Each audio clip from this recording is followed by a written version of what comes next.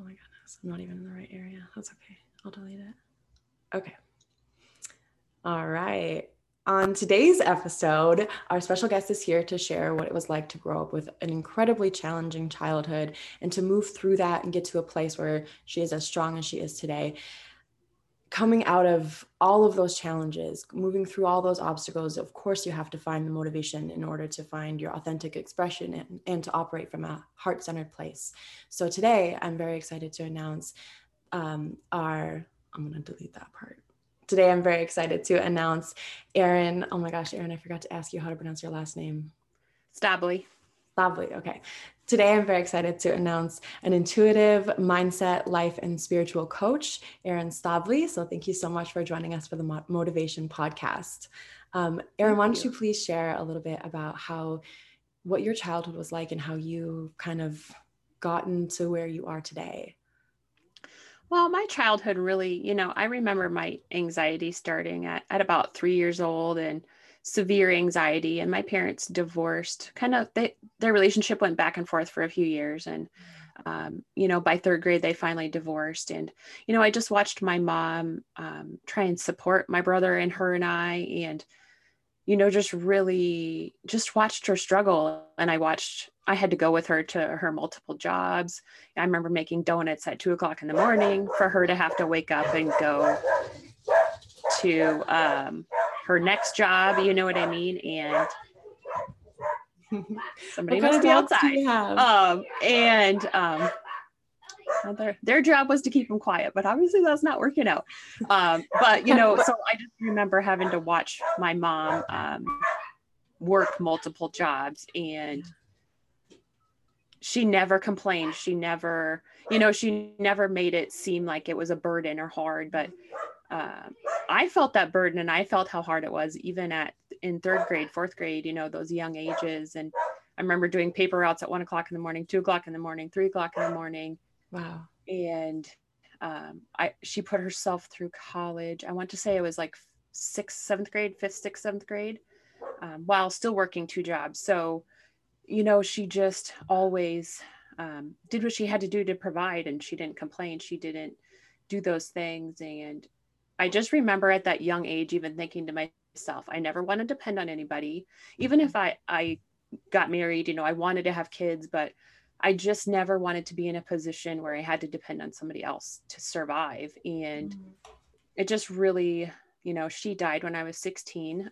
She had a quick illness, and it kind of motivated me even faster, more, because I had a hard time in school. I had a hard time learning. I had a hard time, my brother was incredibly intelligent, got very good grades easily.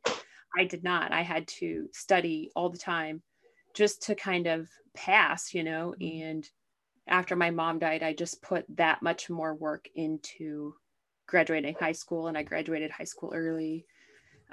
I started college like the day after, I think, our actual ceremony, but wow. I worked 2 to 3 jobs when I graduated early so I could save enough money to move and to go to college. And it wasn't really ever a question of going to college. For me, it was just something that was very important to me. I didn't want to have to work 12 to 16-hour days like my mom did.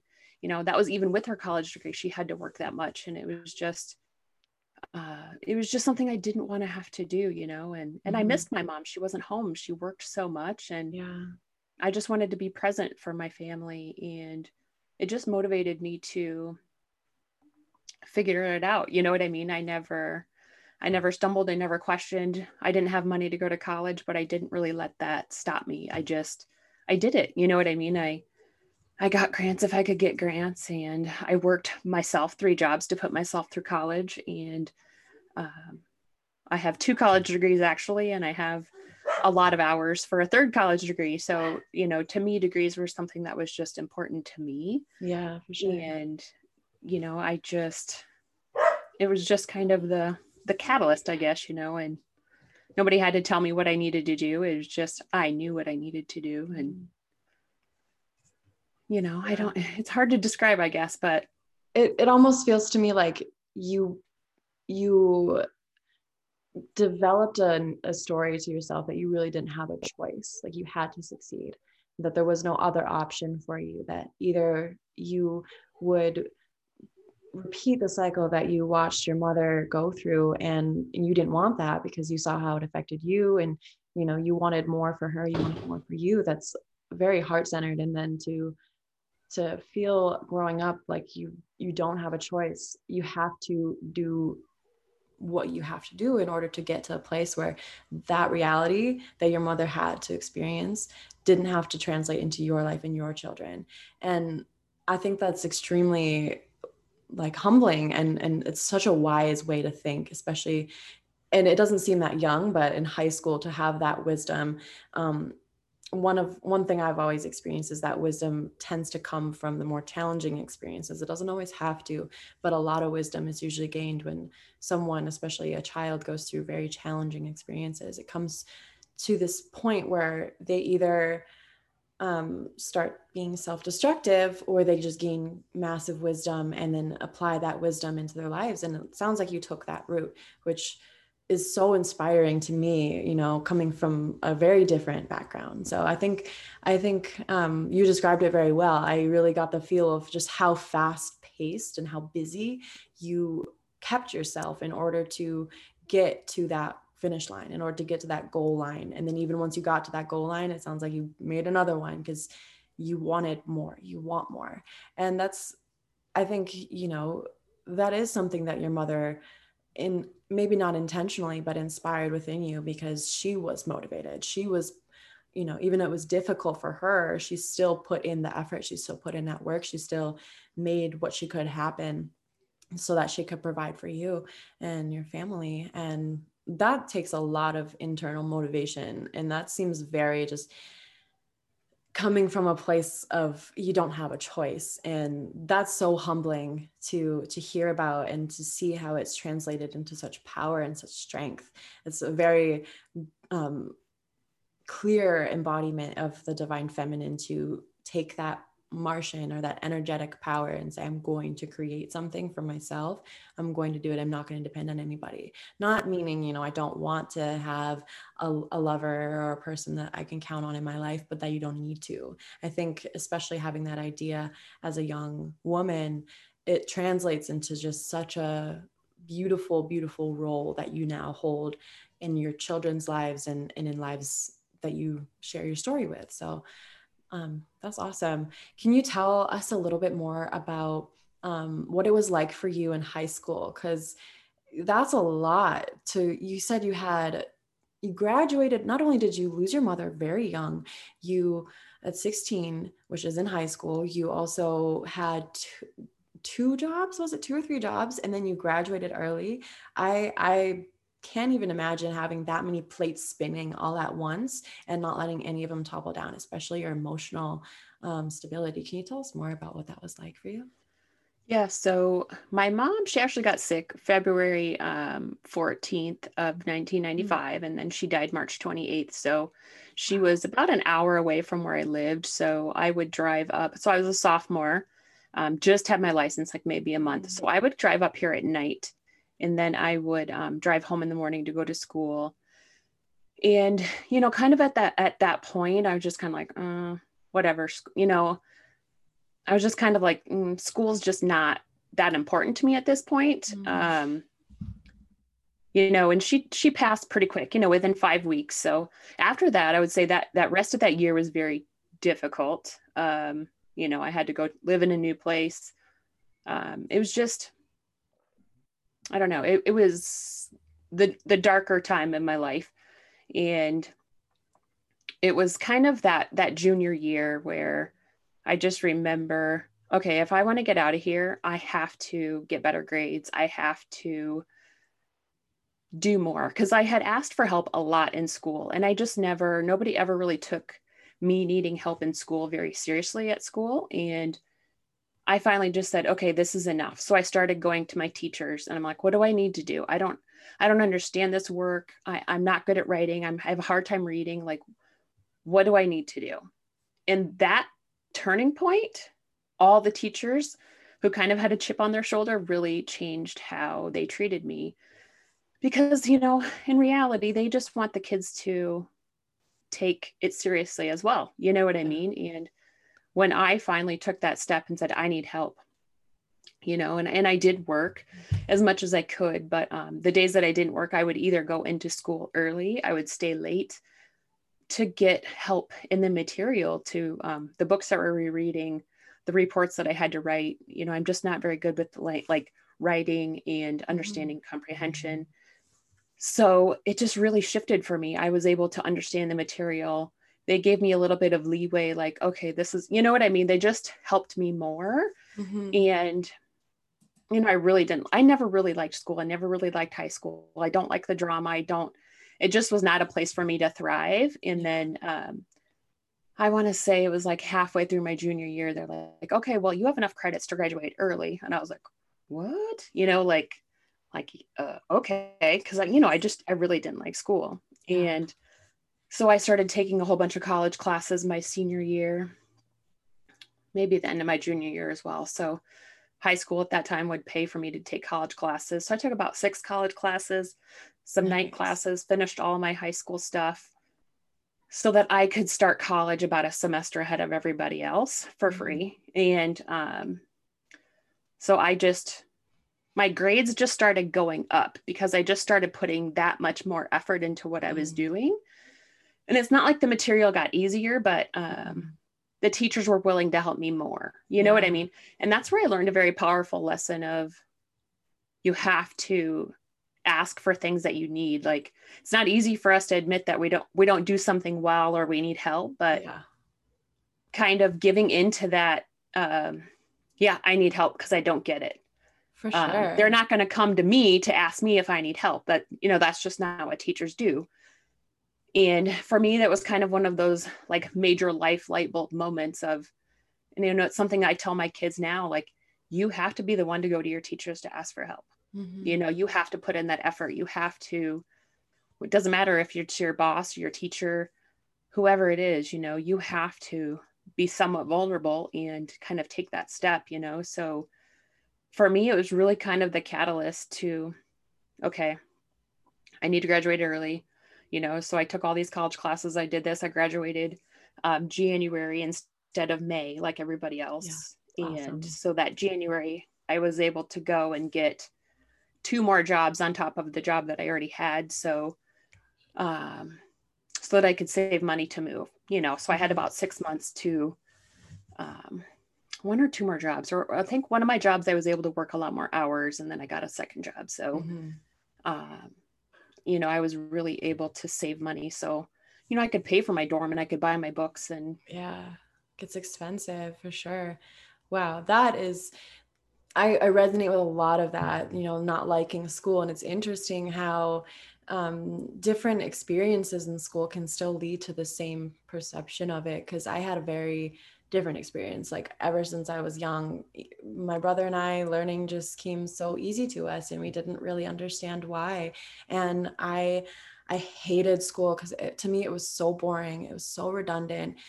And I didn't want to go faster. I already understood everything that I was learning. And the things I didn't understand, I didn't have that need to learn it more. I just was able to always do just good enough to pass and move on and go forth without having to ever really study. Like, it's a kind of a funny story. My dad, I remember when I was in high school, I think I was a junior, and I was taking some advanced class and I was struggling. And I was like, I have to study for this test.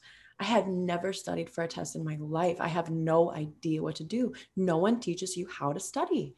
None of my teachers have ever taught me how to study. And I'm like thinking now at that point, I'm like, how do people study? Because I didn't know. And I'm like, I got this far without this knowledge, knowing that my teachers never gave it to me. So how are all of my classmates doing this? Because I know I'm not normal. I know the way my brain receives information and just learns it is not normal. Crap. And I remember that was when I started struggling. And it was like the lack of help really I started getting migraines. I started getting anxiety and depression just being in school, because I was still doing okay, but it was the amount of extra effort I had to put in starting in like junior year was just phenomenal. And I didn't really have the same, like, oh, I should just ask for help, because I actually had to ask my dad for help a lot when I was younger, just on simple little things like, I don't know if I'm thinking about this right. And he would make it so difficult for me. He would go all the way back to the very beginning, like most fathers do. What is 10%, is 10% of 100? And he'd be like, well, here's how percents work. And I'm like, I know how that works. So I didn't really want to ask for help because I didn't want to feel belittled. And that was my experience with asking for help, is that a lot of times it just made me feel belittled. I didn't have that positive response of, oh yeah, let me help you. It was always an argument. It was always a fight.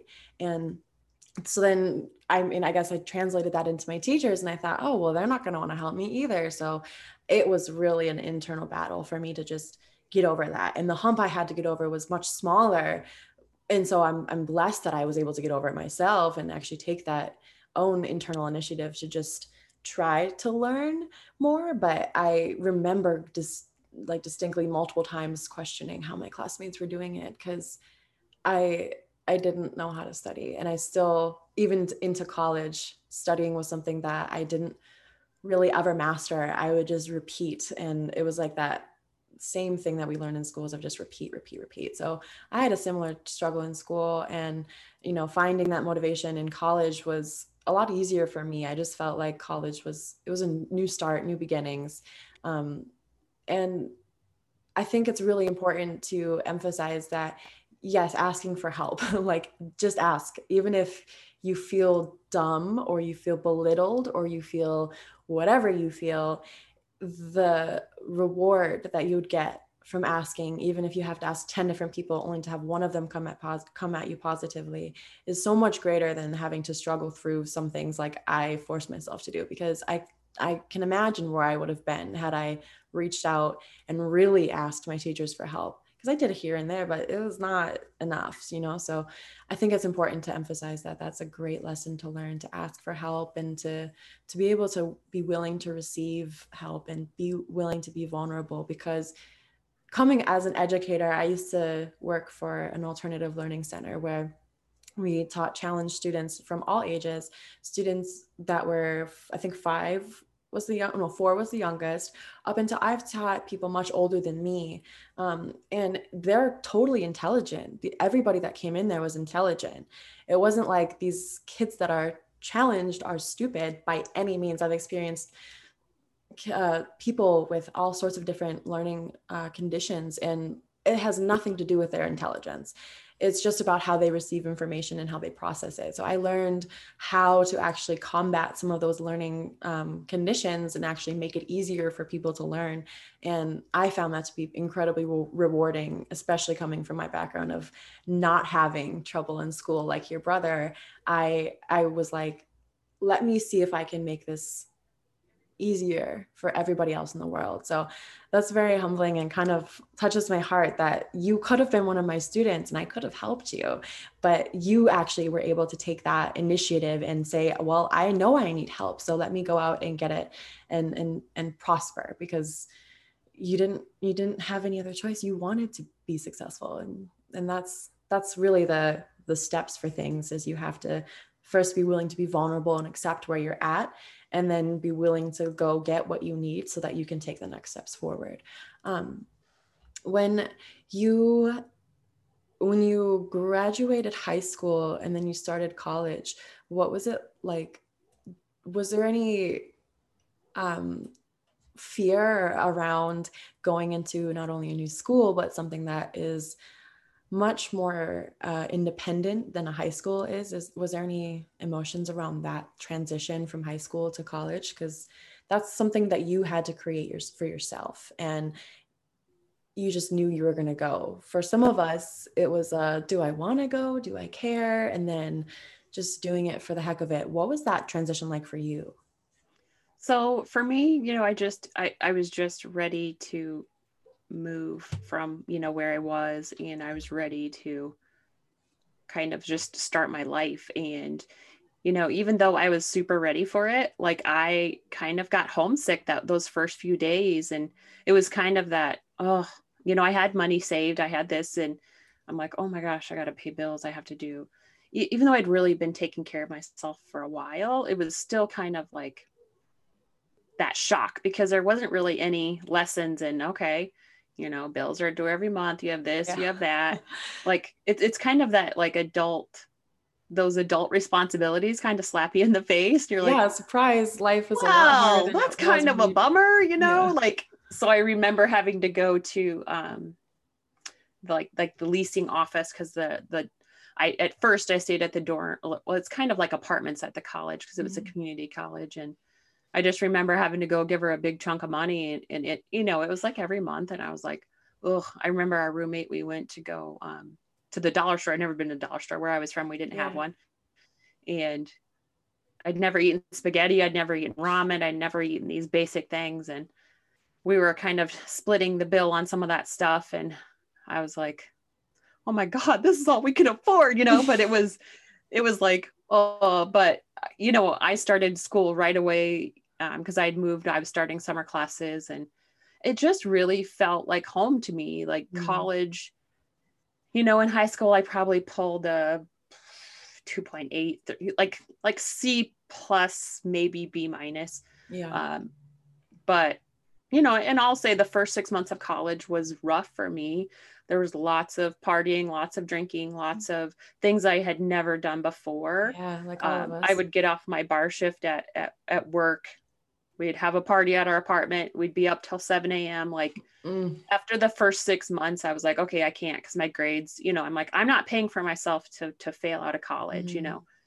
So I chose to move out. That's why I had to work a third job to, you know, afford an off-campus apartment. And my grades kind of went from failing to A's, you know what I mean? So it was just a shift that I needed to make for myself. But it felt natural. You know, I chose my career because I just remember sitting and thinking, what can I do for the next 40 or 50 years that I'm not going to hate, you know, and I'm not going to hate my life. And it was just graphic design. You know, I just really wanted to do graphic design, and I never doubted it. I never second guessed it. I just didn't really, you know what I mean? It was, I never looked back. I just loved made a it. decision and went forward with that, which is super honorable. Like that's not at all, like, I love how similar and different we are, because that's not something I did at all in college. I love how like you really took your motivation and just sustained it so often and so much, like your own self-awareness for being that young and for college. Like that's so inspiring. And I hope that for all the listeners that are either in high school or just starting college, that this is something that they really truly hear. Because coming from an experience where I didn't graduate with multiple degrees, I have an associate's degree that I forced myself to get, but I didn't have the same, I know what I'm going to do and I'm going to stick to it and I'm going to be successful. I did get pulled into the partying and the hanging out with friends till 7 a.m. way too often while I was in school, while I was working 2 jobs. You know, I had that experience. I think a lot of us had to work multiple jobs in order to pay through college, but I didn't honor the effort I was making. And it got me to a point much later, which I'll discuss, where that motivation wasn't around. And in the years where I could have fostered it like you did, I didn't. And instead was wishy-washy and, oh, I'm going to go into business. Oh, maybe I'll go into medicine. Oh, maybe I'll go into philosophy. Oh, maybe I'll go into XYZ. And I went through 5 different colleges, only have a 2-year degree to show for it. And I've done a lot since then, but it's all had to be brought to me from the realization that I am not doing the right thing and I've been doing the wrong thing for too long. So 6 months of a rough time in college, I'm like extremely inspired. That makes me never want to have like 6 months of lack of motivation ever again, because to be that young and to be able to sustain it and to bring yourself back out of that scene and into that place of I am worth more, I deserve more, and I'm going to get more is so incredibly inspiring. And I really think that high school and college age people, that's something that they should really latch onto and use, coming from the opposite experience, coming from the experience of whatever, just do whatever you want. It doesn't matter. Just be happy. And that's it. It's really powerful to take life seriously, and not saying you didn't have fun, but to take life seriously and actually like move forward with it and get to where you want to go, versus just expecting something to happen and expecting that you figure it out. So yeah, thank you for sharing that. When you, yeah, actually, yeah, I think I'm going to cut some of these parts out. I do edit because, yeah. So I think I'm going to go into the laugh bath now. So just so you're aware.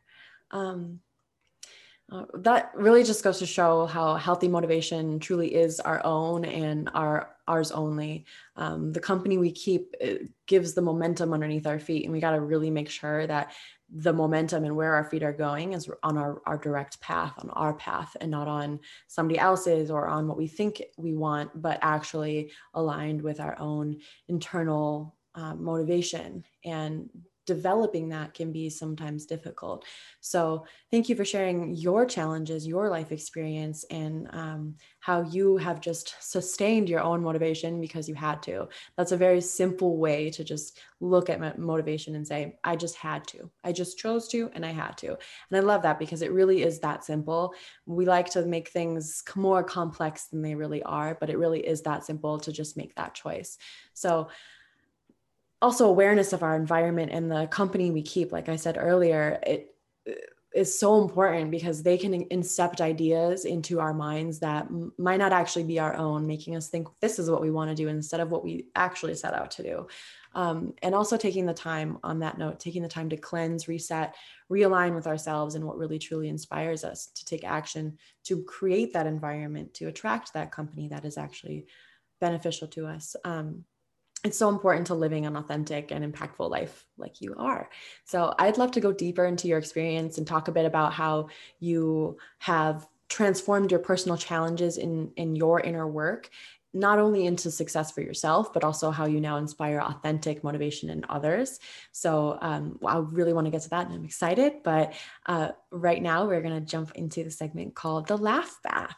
So for those listeners who are a little bit new, I know how dense and heavy our emotions can get, even when we're just talking on a light note about life's challenges. So this segment is an opportunity for you to take a moment to just cleanse yourself and get back into that heart-centered space of where we truly should resonate from at all points. So this segment is an opportunity for you to get us. This segment is an opportunity for you listeners to get to know us a little bit more outside of this whole conversation. So today's bubble bath, we are going to play a little game of Never Have I Ever. If you haven't played this before, and if you haven't, I'm a little surprised because I feel like everyone's played this game before at some point. Basically what we'll do is we'll just hold up 5 fingers and we'll each take turns sharing something that we have never done. So I have never had a llama as a pet, obviously. So if you have, you would put a thumb down or a finger down. And by the end, whoever has no fingers up, that's just when the game ends. I don't want to say you lose because it doesn't really matter. It's like some of these things are good, some of them don't have to be. So that's just when we'll finish the game. So whoever gets to 0 first, we'll finish it there. And we're going to keep it clean and motivational. So don't worry if you played it before. Yeah, so I'll start. So never have I ever oh my goodness, people are going to hate me for this. Never have I ever really studied for the SAT and I passed. I have to put one down. What do I do?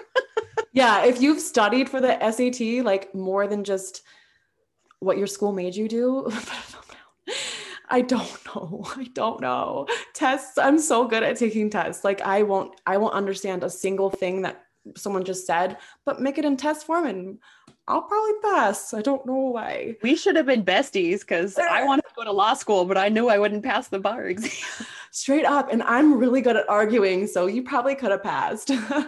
I'll be your ghost test taker. right, so now you say something that you have never done. It can be really anything, just keep it clean. Never have I ever. That's real challenging when you got to think about it. Yeah, you're like, wait, I've done that. Oh, wait, I've done that too. Oh, wait, I've done that too. Let's see. Oh, never have I ever eaten liver. Oh, well, is liverwurst a liver? I don't know.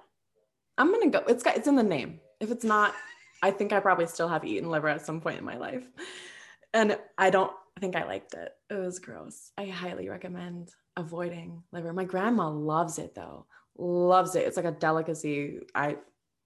Liver and onions. When I worked at a restaurant, people ate it all the time. It was weirdos, so gross. Weirdos. All right. Never have I ever.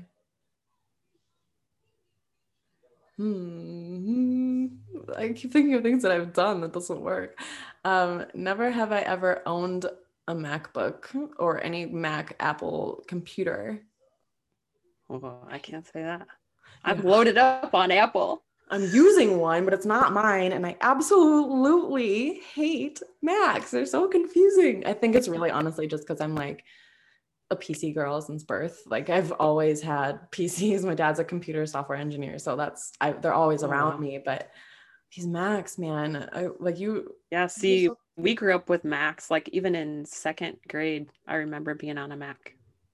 I remember that too, but I never owned Oregon one. Trail. You're young, so we played Oregon Trail on those giant floppy disks. I remember floppy disks. I remember those. Old. I remember those. I don't think I remember them from my school. I more or less remember them from my dad, like having them by his desk. But nope, I didn't play Oregon Trail. I was a little bit jealous because it sounds cool. It was pretty cool. It was the old green, like you died of cholera type of situations.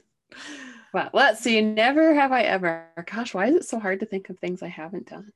It's a lot easier when you don't make it so clean. I remember playing this when I'm younger and it was like easy to make it not clean, but let's see.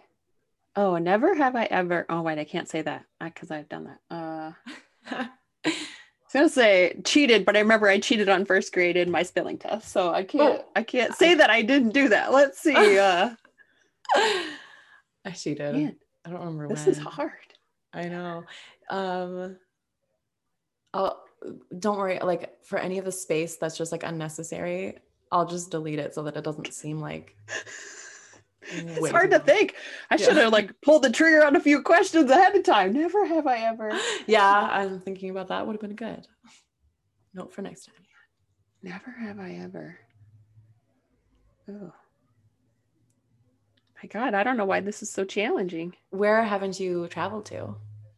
Oh, pretty much everywhere. Let's see. Never have I ever traveled to the West Coast. Oh, that's hilarious because I live on the West Coast. I put a finger down. Yes, I have definitely traveled to the West Coast. I've lived on the West Coast for 5 years now. 5 years now. Lucky. Yes, lucky because there's not a lot of snow, but it's expensive as heck, and the people are not nearly as nice as they are in the Midwest. Not nearly. You can't really get that nice though. So, all right, my turn. All right. Never have I ever.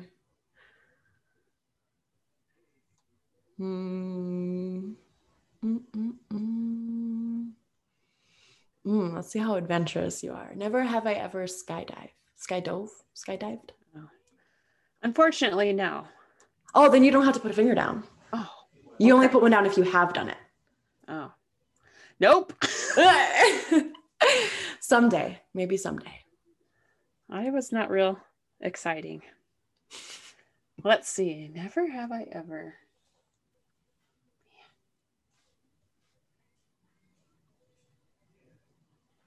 Oh, broken somebody's pumpkin. Oh my gosh. I need to think. It's mean. That is mean. I don't think I've done that either.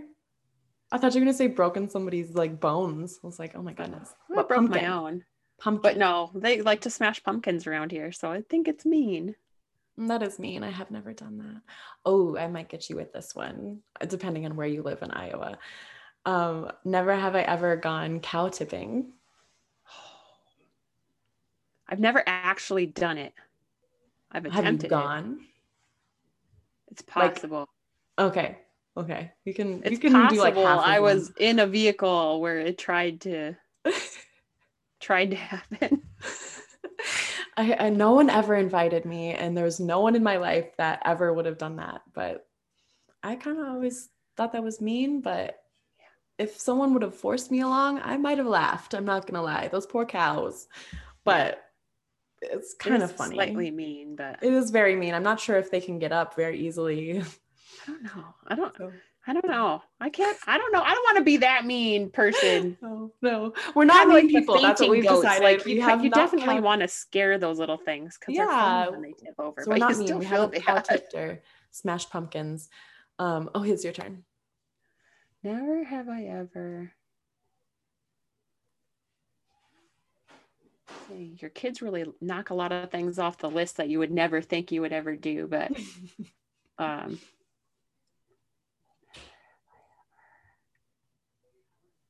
I don't know why this is so hard. Never have I ever eaten cow tongue. Gross. You're not gonna believe this, but I actually have. No way. Am I at 3 or 2? I don't know. I think I'm at 2 now. Someone will tell me if I'm wrong, but we'll go with that. I've definitely eaten cow tongue.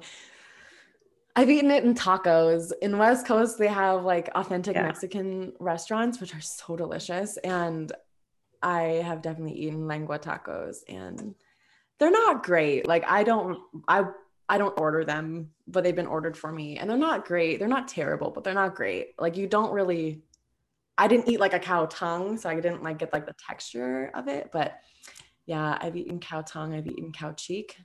Strangely enough, cheek is actually my favorite. It's super soft, but that's the only reason why. But yeah, I've eaten cow tongue. Ew. All right. Never have I ever.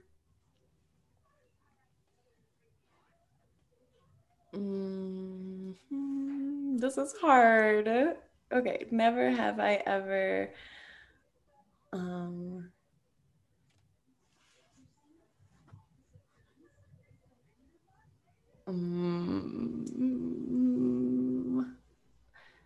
I have never kept a fish alive longer than like 2 months. Trying to think. We lost quite a few for a while there. For me, they were all so quick. And I say 2 months very liberally, like it was probably a month. Yeah. That filter is the death of those fish, man. It sucks them up every time. Well, I cleaned it, and then one ate the other one, and then he died. They're pretty savage. I mean, it's like flies. They don't really have a big life expectancy. Yeah, very true. So maybe I don't have to feel that bad about it. But I'm a Pisces, so I'm like, I should be able to keep fish alive, at least. Yeah, I don't know if I've been able to keep them alive longer than 2 months. That's a healthy lifespan for a fish. Is it? Okay, we'll go with a month then, because I know it was not 2 months. It was like in and out. I mean, I probably was able to keep one of the bunch alive for a couple months. I'll give you that one. You can keep it. I'm at 2 trying to figure out, I might lose or win. I don't know. Let's see.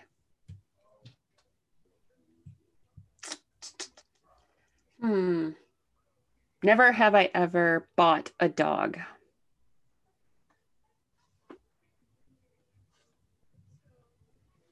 A dog specifically? Well, I mean, I've bought hamsters and fish, but I've never bought a dog. Okay. I've never bought a dog either. I've never actually had my own dog. My parents had a dog, but I don't remember that dog. And then they got my grandmother's dog. And now I live with a dog, but the dog's not mine, and it wasn't purchased by me. So never bought a dog. We got all ours through people not wanting them. So Yes, rescue life. I love it. I've bought a cat, but it was rescued. It wasn't bred. So, the adoption fees. well, I mean, I think it was more like, you know how people like they'll have a cat and then, well, maybe this doesn't happen in Iowa. I know it happens in Vegas a lot, but like there's street cats out. So like people will let their cats out and they'll not be neutered or spayed. And then the street cats will impregnate them and then have kittens. So then that's where I got this kitten from, is like he was a street cat and a house cat mixed. So he either would have gone to heaven or another home. So I guess maybe I did purchase him, I guess. I don't know. Anyways, never have I ever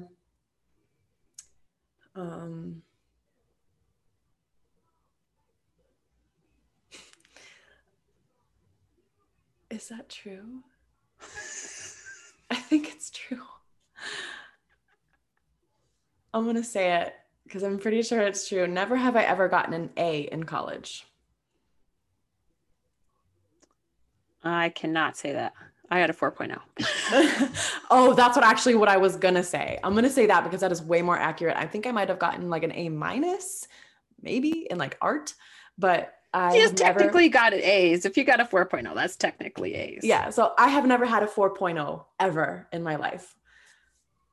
College, I rocked that 4.0. And I'm super proud of you. That's a win. That's one where like it's a good thing that you put a finger down. All right. Oh, I meant to. Dean's List is a nice thing to hear. You know what I mean? I don't know what you mean, but my brother does, and I'm so proud of you. Me guys. neither. My brother until I got my bachelor's, then I made the Dean's List. Well, see, you made it. I just remember my brother telling me, "This college sucks. I actually have to go to class and open a book," and I'm like. He had the same impression of what I thought that's what college would be like too. I didn't think I was going to have to open up any books or go to the college. I was like, I can just take the test and I'll be good. And no, attendance matters. Anyways, you got one left. I got two left. Almost done. It's your turn, I think. My turn? Yeah. Oh, never have I ever drank coffee. Oh my gosh, are you serious? I drink coffee all the time. I love coffee. Wow, that's pretty healthy of you. My mom drinks it like, if she had any real religion, it would be coffee. She drinks one in the morning and one at night, like every single day of her entire life since I've ever known her. So I picked up that habit very, very young and I love it. I'll drink it black. I'll drink espresso straight. It's amazing. Not that healthy for you, but amazing. All right. Never have I ever...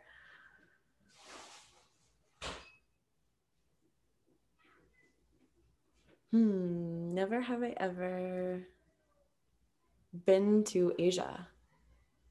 Oh. Nope, not me. I want to. I almost did. I was supposed to go to India, but that was before COVID. So I'm happy I didn't, because I would have been there right when lockdown started. No thanks.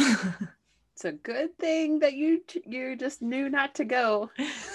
Yeah. I realized like afterwards, hindsight really is 2020, because I could have been in a way bad situation had I decided to go for more than just one reason. So that was a blessing, but I still want to go to Asia.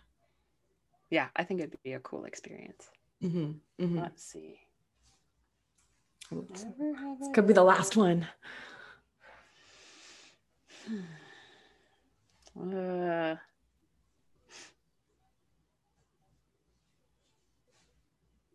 Never have I ever.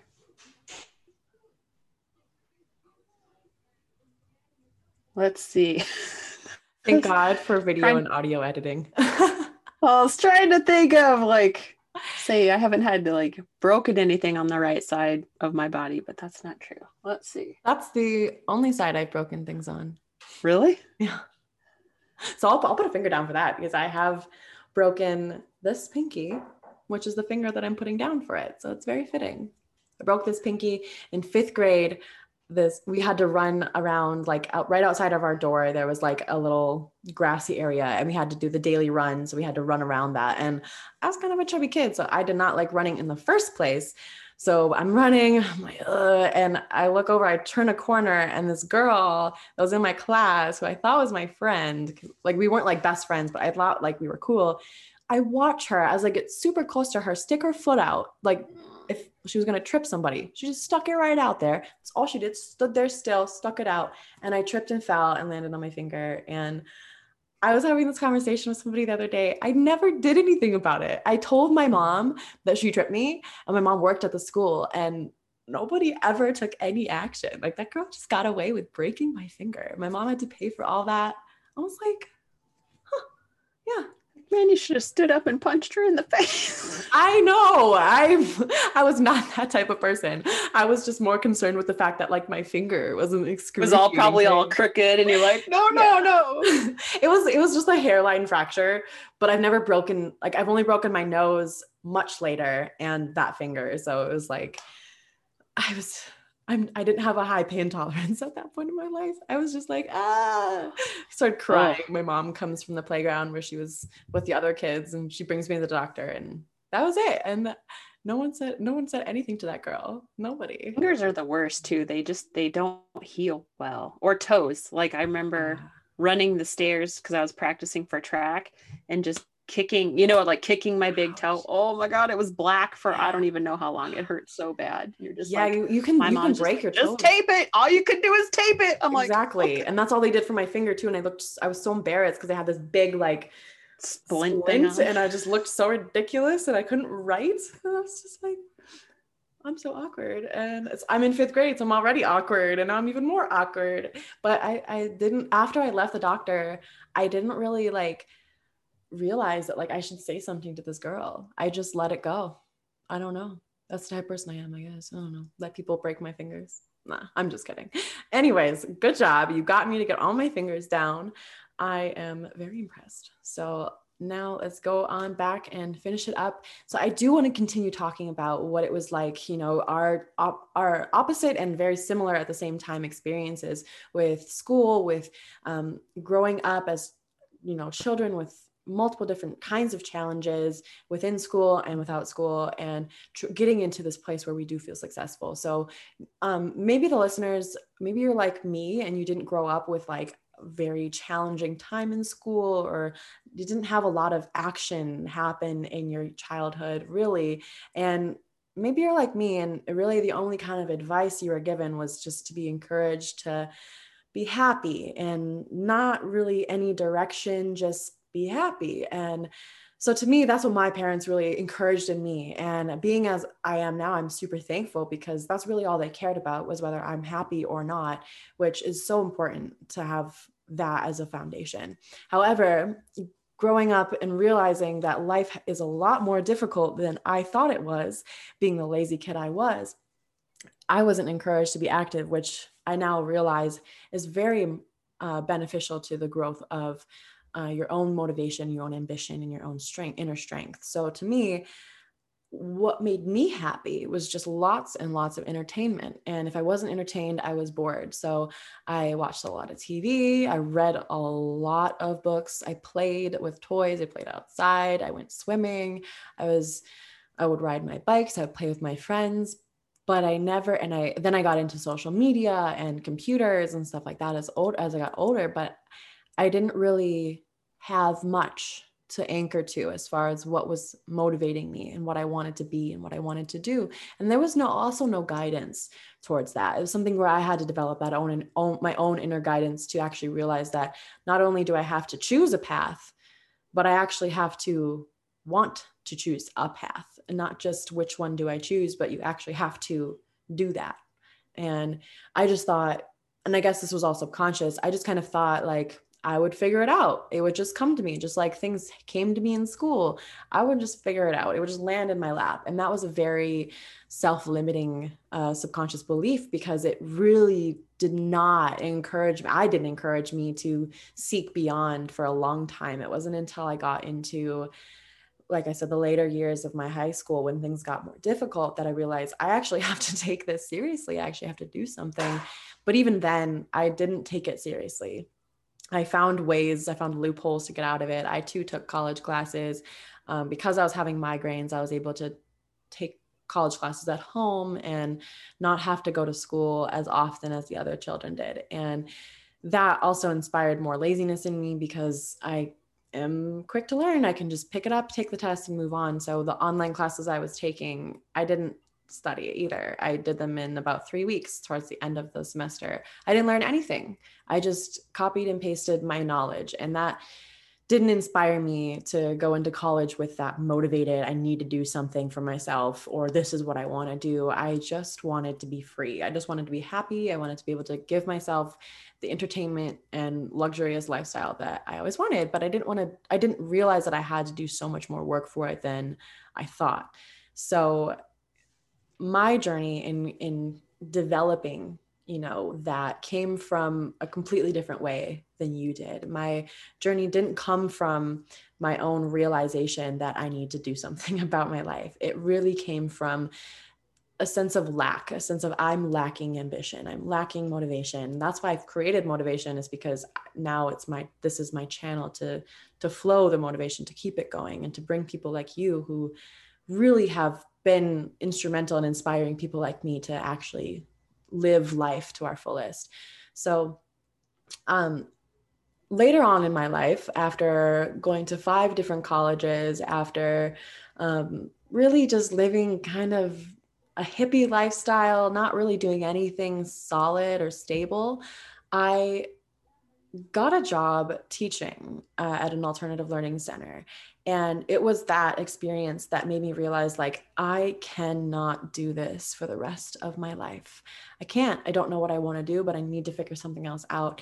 And while I was mindlessly scrolling social media one day, I saw some advertisements for some business coaches, for some mindset coaches. And I kind of have been attracted to multiple different kinds of coaches throughout my life. A bliss coach, she was amazing. I have never directly really worked with her, but I've had some sessions with her. She's absolutely amazing.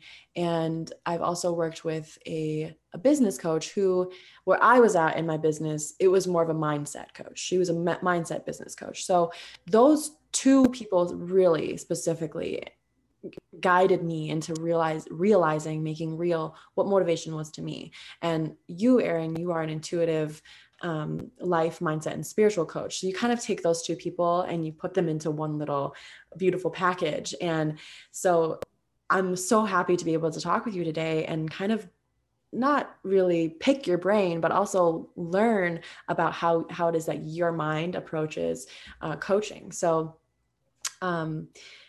my gratitude really goes out to people like you and to you specifically. So when I was working with a mindset coach, one of the main things I kept learning was that I'll never find motivation in my feelings. I'm a very emotional person. I'm very sensitive. And throughout my life, I was very much so guided just by my emotions and thinking that that was my intuition, thinking that that was my inner guide. But I realized through multiple conversations that my feelings are really just tied inherently toward what I know will bring me immediate satisfaction, because that's what I was doing as a child, was immediate satisfaction. I don't need to do anything as a child. I just need to be a kid, be happy. So that's kind of what my issue was, is I was just trying to be happy, not realizing that I had to put in actual work. And so I had to do the work to retrain my brain to know that effort always produces reward. And immediate satisfaction can be very destructive. Yeah, immediate satisfaction can be very destructive. And so learning and retraining my brain to put in effort, it wasn't something I was able to do alone. And it is something I keep coming back to in my later years, but it wasn't something I was able to do or learn alone. And as I experienced more of what it's like to put in effort, I realized that sometimes the reward can also come as a failure. So even that offers a path where your spirit can be developed, your spirit can become more aligned, where you're not just putting in effort because you think it's right, but it actually becomes aligned with your spirit, and you actually move from a heart-centered place to take action more directly on your intended path. Obviously, the coaching worked. coaching worked for me. I'm a testimony that coaching works, and it's very helpful, especially for people like me that didn't have the life coach that really life was for you. Life was a coach for you. That own inner dialogue you had was your own coach. And now you get to share that with all of us. So I have successfully benefited from a mindset coach and from a spiritual coach, but I'm not one myself. I will never claim that I am, because I don't have the real experience, the authentic experience to bring me into that state. So I love to be able to communicate with coaches like you, Erin. And I want to hear more from the perspective of a coach like you, who would have been working with someone like me, who just lacked ambition. I really just wasn't sure what I wanted to do. And everything I tried ends up failing, or I end up quitting because I'm just not actually interested in it. What advice would you have given me? So I like to look at the approach of, it's not that you lack anything. It's not that you haven't had experiences. It isn't that your experiences aren't valid or important. It's just that you're moving on to the next thing because your satisfaction hasn't hit fast enough. That's why we have addiction. That's why, I have had gastric surgery. There's alcoholism in my family. There's lots of immediate gratification things in our life, between Mountain Dew is kind of my trigger. You know what I mean? There's those things in our life that, we're not losing the weight we want to lose. Our mindset hasn't shifted. Our traumas haven't healed. We haven't moved past these things. And it's really, so I use my intuition, my spirit team, your spirit team, and we kind of customize it to what you're going through. So if you're really struggling with that moving forward and staying on task, like, we really dig into why. Like, are you really bored with what you're doing? Or is it just you're not getting the satisfaction? Well, is that satisfaction because of something from today, from a past life, from your childhood? What is it that is, what experiences were holding you back? What are you going back to? So what I find a lot is, and this is a lot of the deep work that I have done for myself, and I still continue to do. You're never 100% healed. You're never 100% better. You're never 100% not needing to heal or to recognize your patterns or to understand. Healing is a lifelong process, but we can look at where you're at right now and say, okay, so how many times have you tried this shift? I'm going to live for today. I'm not going to keep having my anxiety take me tomorrow, like have these patterns and things happening. And we start looking at that, like, okay, so what is happening in your life right now?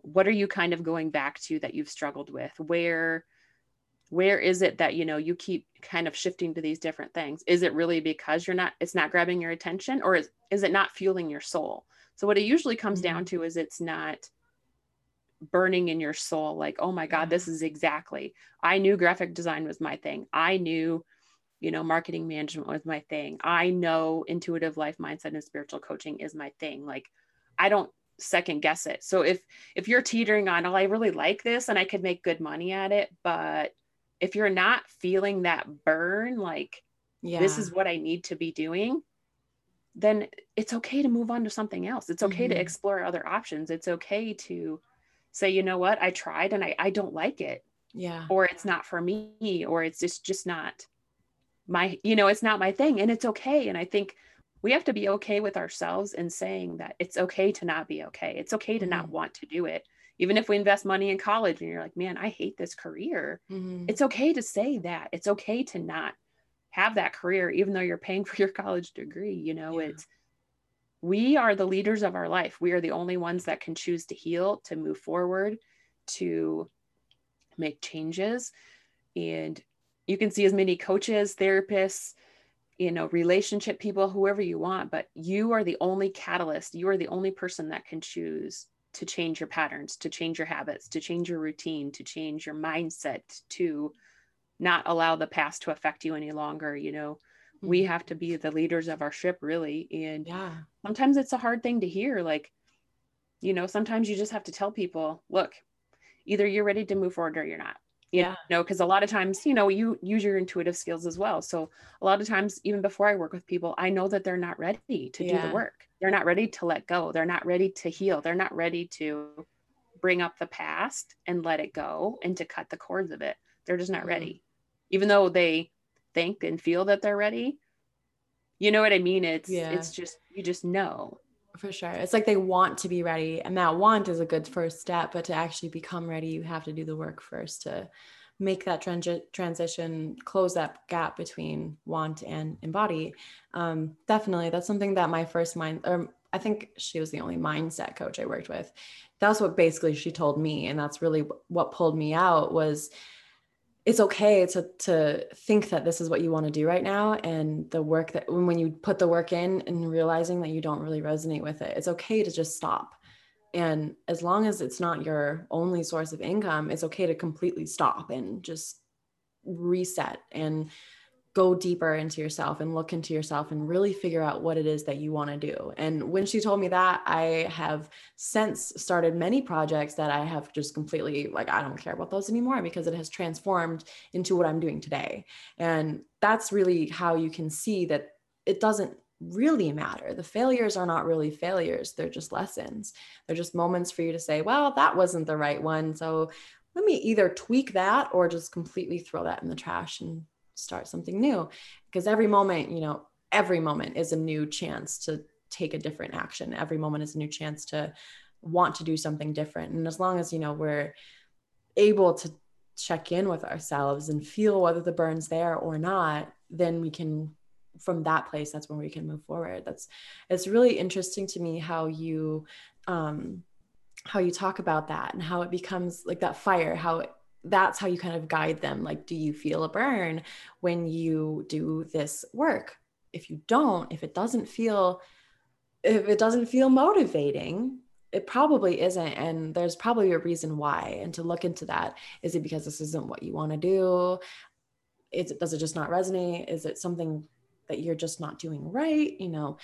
Your conversation about how you look into that with your clients is very, very closely linked to what I experienced and how I was able to pull myself out of, I'm never going to be successful because I can't settle on one thing, which is a common millennial and Gen Z problem. We're constantly thinking about something else, to realizing that like I don't have to settle for one thing. I can take all of what I like and bring it together and put it into something that really does resonate with me and embodies what it is I want to put out there.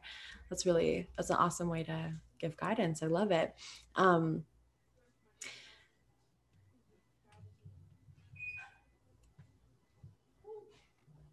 Sorry, I just wanted to make sure that I didn't misspeak. So yeah, I think for all the listeners that are considering making that next step, taking that next step to either just finding that fire within themselves or just taking action to see whether the fire comes, or for those who are not quite sure what to do or what to start or how to just bring that motivation, I think it's very important that we acknowledge to ourselves and to each other that it is okay to ask for help and it is okay to seek that help. And there are people like you who are offering that help. And by working together, we're not only helping ourselves, but we're helping each other. It's not just oh, I'm just doing this for myself. It's I'm investing in somebody who I truly believe in because I've seen her past and I've seen where she's come from and how she has brought herself out of the darkness and into her bright, radiant light.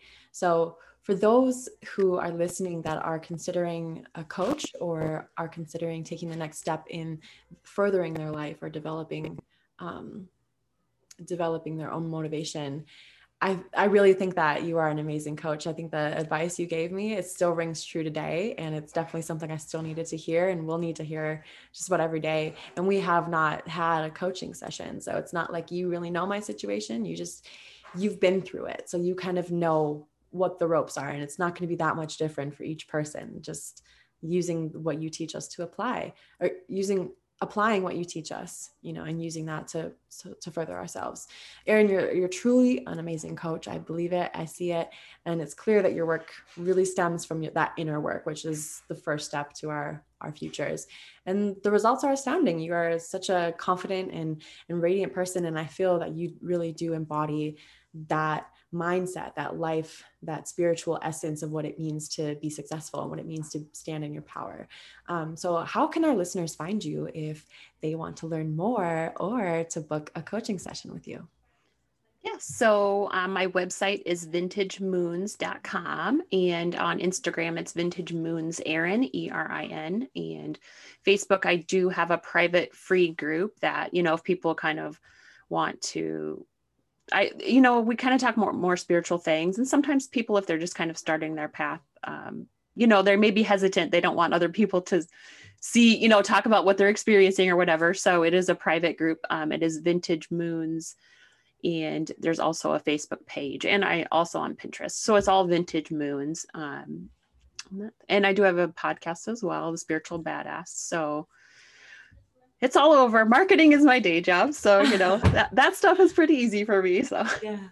Awesome. Awesome. I love that name. How did you come up with the name? Vintage Moon. Moon has always inspired me. I actually grew up next to a lake, and I just always would go to the lake, and the moon was just, no matter how kind of hard my life was, I could always just go sit out the moon and just really have like a comfort. And, I do a lot of work in past lives, and a lot of our stuff is kind of tied to our past lives. So it's just vintage to me was just, once again, the marketing, you don't have to have your name in anything you do. It's all kind of the back end. So to me, Vintage Moons was just, that was important for me. So awesome. I love that. I can totally feel your heart and the inner child in you. And it brings me into even that my own experience of feeling challenged and going out there and being able to sit with the moon and just observing and feeling the reflection of that light that we don't always get to see because it's sometimes dark. Beautiful. I love it. I was about to ask you a question and then it slipped out of my mind, and I don't want to not ask you this question. What was it? Oh, yes. Can you, before we leave, I would love to get a little insight as to what past lives is for those listeners who aren't really familiar or maybe are kind of skeptical about past lives. Can you share a little bit about what that work is and how you do that, how you reach in there? Yeah. So for me, past life, you can go through the Akashic Records, and I use the Akashic Records. That is your personal kind of history book. I really only use the Akashic Records if we need to clear something that's very deep, and spirit guides me. Otherwise, for me, past lives flash really quick. So our souls are our souls. Our human self is our human self, but our soul has had hundreds and hundreds and hundreds of lifetimes. And all of those lifetimes hold kind of pieces and parts in our self today. So things that could have happened to us in a past life, if you keep working on this issue in this lifetime and nothing you do gets it better, medication, therapy, nothing you do is healing those wounds. For me, when I work with people, it's pretty quick for me to know, like, this is not this is not only a today issue. I can quickly go back. So what I do is I'll kind of cut those cords. But anytime I work with people, whether it's one session or an extended time, I kind of do the spiritual stuff, and spirit guides me on how they also need to do the work. So, if it's relationship issues that you keep having the same type of relationship with a person, narcissistic, whatever it is, you just fall into this pattern you can't break. We kind of look into your past because a lot of times it's kind of tied. So it's not a curse, and it's not like those witchy type things, you know what I mean? It's just, it's these cords kind of from the past. They just kind of stick with your soul.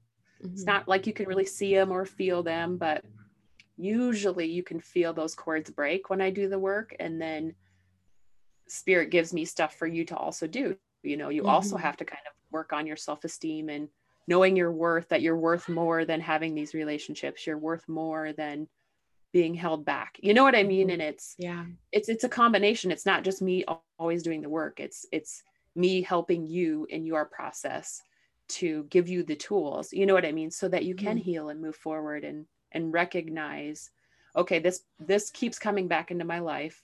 That's how I work with people, is like, for my process now, I know, okay, I got really triggered today by this person. Was this comment against me? Was this comment meant to hurt me? Was this comment valid? I have this process of going through things that used to really kind of destroy my, give me panic attacks, my anxiety, my depression skyrocket. So it's just really working to eliminate that stuff for people, and I'm not a doctor. I don't cure things. It's just a combination of us working together and you allowing yourself to heal and you allowing yourself to let go. And, healing is a process. It's a big process, so we're never healed, but we can make the way that we react to things that have happened in our life to a point where they don't control us any longer. Totally. Oh, I remember that time. I remember that feeling.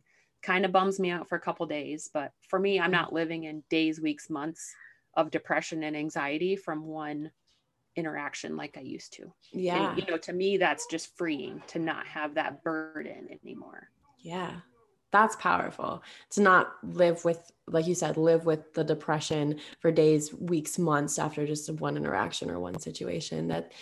Because triggers, sometimes I don't think people, including myself, I don't think we always realize when we're triggered, and how that trigger, it doesn't just affect us in the moment, how if we don't address it, it can carry on for way longer than it needs to. The way you talk about past lives actually reminds me a lot of the yoga philosophy of samskara, I believe, where it talks about those imprints in our mind. And one of my favorite images is this picture. If you can imagine a lake, a very clear lake with the sand on the bottom, and you've dug all these holes.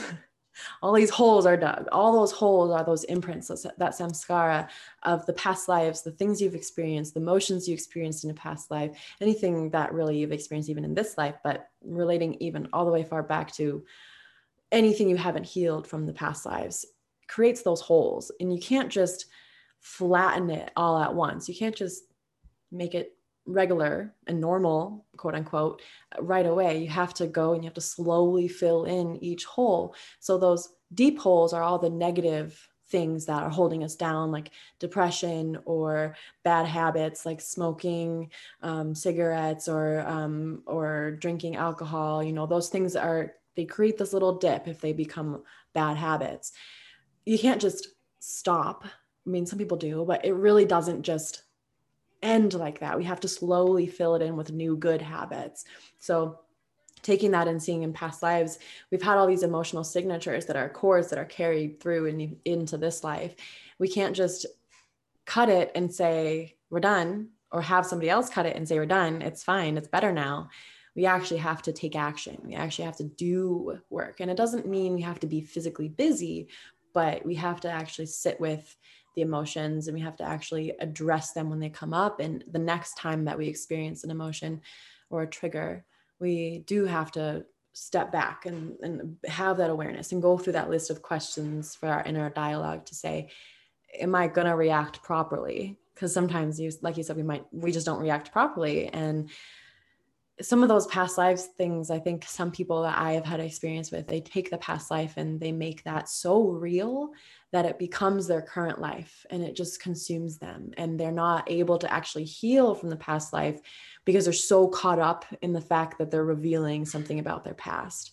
And I think that's great work that you do to be able to work with people to move past that and into that freer space within ourselves. So thank you so much for sharing everything that you shared today. And I believe you do amazing work. So all those links will be in the summary for everyone to check out. You can just find Vintage Moons on pretty much all platforms, which is amazing. And your podcast, Spiritual Badass, which is a very great name. I love it. And that's all for today. So thanks so much, Erin. We'll talk to you later. Thank you. I'm just going to stop recording.